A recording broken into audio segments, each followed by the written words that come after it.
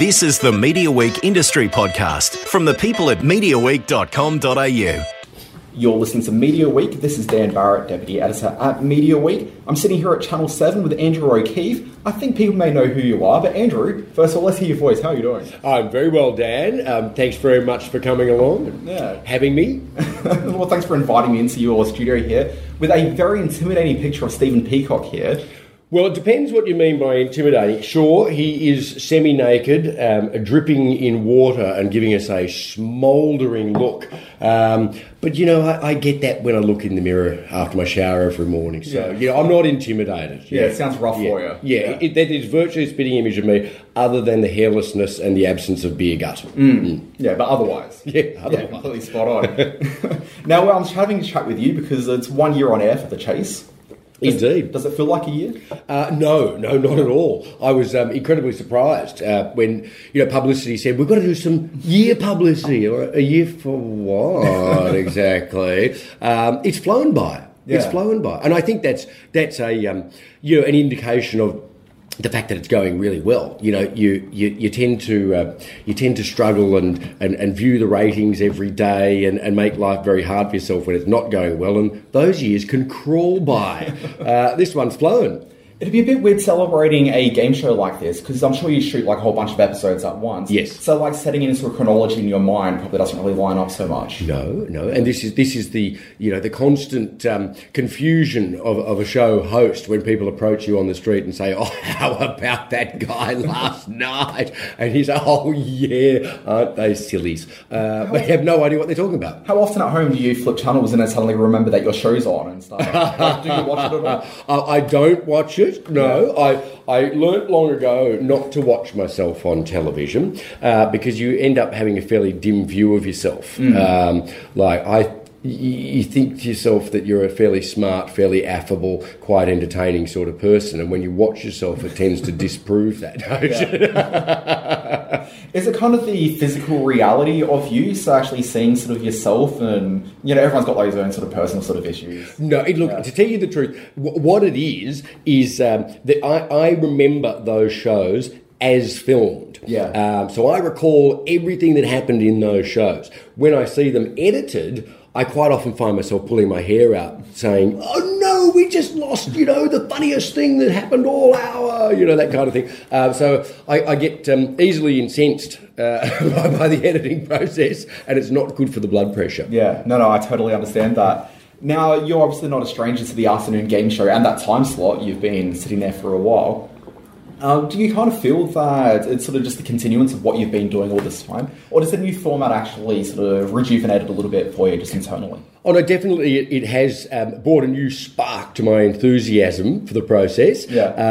The deal was a terrific venture. It was 11 years on air, but it was a very different venture to The Chase. I mean, really, the aim of the game for the deal was pure entertainment. I always viewed it as vaudeville, and our shooting days were live theatre for the 150 screaming maniacs who came along every day. Yeah. This is obviously a little more considered, and with the beauty for me is that I have 5 people, in the show who are really the stars of the show. I'm the traffic warden, so that takes the pressure right off. Yeah. Do you get critical of other traffic wardens out in the streets? So, the lollipop people outside of schools and that kind of thing? No, added respect for them. New respect, indeed. Elevate them completely. So, obviously, you've probably got some insights into game shows. Do you feel that game shows have a certain lifespan? So, like when Deal or No Deal, or as I've always called it, Suitcase or No Suitcase. And I knew I'd got to call it that at some point in front of you. Just be awkward. But do you feel that a show like that has a lifespan? Like, after 10 years, it's probably time to retire that format and... I think anything has a lifespan. As much as people may love a format or a set of characters or a way of telling stories, anything has a lifespan. Yeah. Once it becomes so comfortable for people that they feel they don't have to tune in without missing much, then it's probably time to give it a rest. Yeah, because game shows have that weird thing as well, where they do come back as formats. So yes. Think about the number of times that Larry's been back there doing the Price is Right. Well, totally. Actually, yesterday, in anticipation of doing some interviews, I was looking through some old Deal clips, which is something I never thought I'd do again. And I was excited by what I saw. I think it's a really strong format. The strength of the format was just the sheer energy of it. It was a very upbeat program in which basically, if you could spell your own name, you could participate. So it was a great sort of democratic format and very lively. Yeah. When you're in a room with, say, David Koch and Larry Emder, do you feel a kinship with Larry because you're both game show guys, whereas, David's kind of the hour? Well, I think there is there's a sort of unspoken international guild of game show hosts. I would think probably, Tony Barber in Australia would now be considered to be the patron of that guild. Maybe Baby John Burgess would be the club secretary. But only if he grows back the moustache. It is interesting, isn't it? Yeah. How one feature can come to define a person. Well, awkwardly for him, he was the only person with a moustache on Australian TV for years, outside of a few newsreaders here and there. So when you think about moustaches, it's Selleck and it's Burgess. Well, I think that moustache tapped in to something very deep in the Australian psyche, something that probably found its real flowering in mid-1970s cricket. It's a form of Australia that many people miss, I think. Yeah, it's a missing masculinity. That Stephen Peacock there with his massive abs just isn't really delivering for us. If you took all the hair on Peacock's chest, you couldn't put together a moustache. No, maybe a pencil moustache, perhaps. Yeah, Australia's really lost something here. Because you probably do think about game shows, what are your favourite formats? When you look across, the world, we've got so many sort of long-lasting formats as well as new weird ones that crop up here and there. Yes. Well, I've always liked the British formats, the formats in which the game is really just an excuse to have some parlour fun. Yeah. So your QIs and would I lie to you? Those kinds of things. I find incredibly entertaining. It's a vehicle for people to enjoy themselves rather than to win or lose anything. Yeah. It's a game show in name, I suppose, and a chat show in earnest. So I do enjoy those formats. Having said that, something like The Chase is incredibly compelling, and I didn't realise, I think, when I took the job on, how strong the elements of the format were. So there are a number of things that make it work. There's this constant shifting of pace between fast money rounds and more considered multiple choice rounds. There's a constant flow of new faces between contestants, myself, and the chasers. And more importantly than anything are those chasers themselves. People have started to attach a lot to those chasers, a lot of personality. People have an investment in those chasers. And between those three elements, it makes for strong telly. Yeah. How many episodes are you filming of The Chase on how regularly are you filming and how many do you do at once? So we'll do blocks of roughly 3 months in which we will film 4 days a week, 3 eps a day.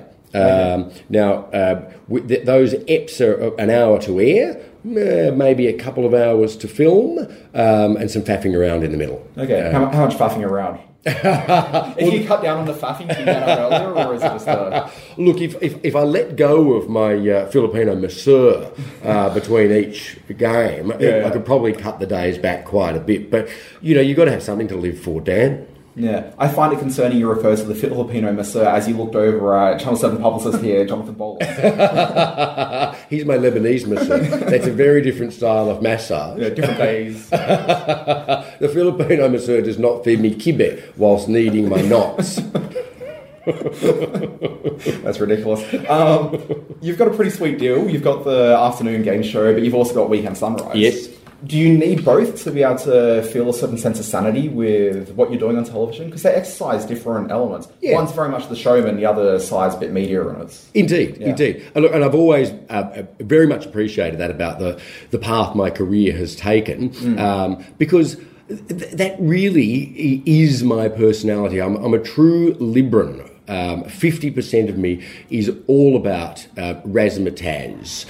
It's nonsense and stuff. It's glitter guns and hurling handbags. But the other side of me has always enjoyed good, robust thought and debate.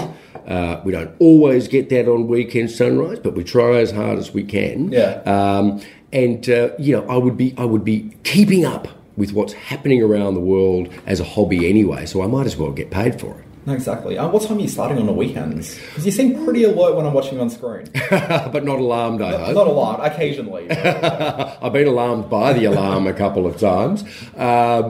Look, I've got a pretty good wicket on the weekends. Yeah. If you do the weekday shows, you're generally rolling out of bed about 3:30, which of course is not the morning, that's the middle of the night. Certainly. So only bats, ghosts and lunatics really should be out at that point.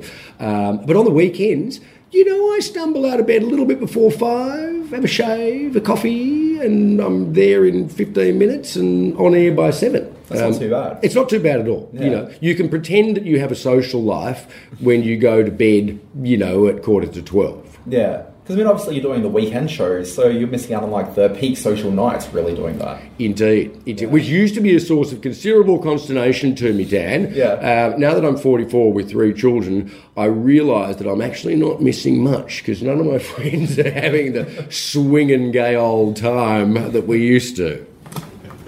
Fantastic. Oh, okay. So, obviously, you've kind of expressed ideas about wanting to do, late night sort of talk shows, type formats before.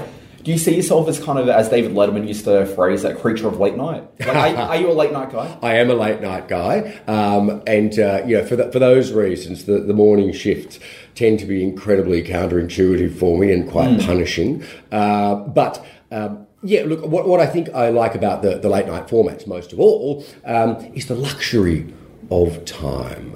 Yeah. Quite often when you get a great interview subject on Sunrise, for example, the demands of the format are such that you've got them for 3 or 4 minutes tops. And you can really only cover the headline items of a person's thoughts or their life in 3 or 4 minutes. Night times allow the luxury of scratching around in their personalities, of rummaging around the basements of their minds, and hopefully teasing out something, a little more sophisticated. Having said that, whether there's still an appetite for that or not in Australia, who knows? Well, that's what I was going to ask you. So, Australia, as I sort of came of age, late 80s obviously had Graham Kennedy doing Coast to Coast. The 90s we saw, for a period, Andrew Denton doing it for a little while. We saw Bizard in there, Rove in the early to mid-2000s. But it's kind of been a bit sort of dead since then. There hasn't really been that big sort of long-lasting late night show. Absolutely. And I think, if there was a strong commercial imperative around late nights, we would have one. But it's very difficult to make a case for that nowadays. You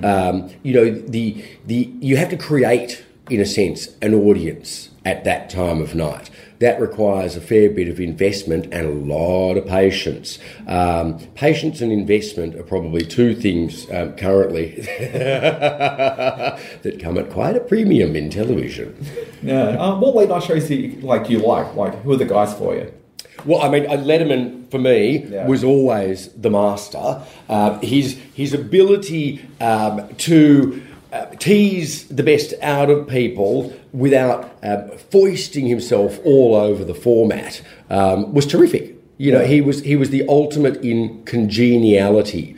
I always liked Parky and Denton for their strategy in an interview. As the name Enough Rope suggested, for example, it was all about letting the thing speak for itself, res ipsa loquitur, as they say in the law, and having the cunning just to throw in the crucial question at the crucial moment.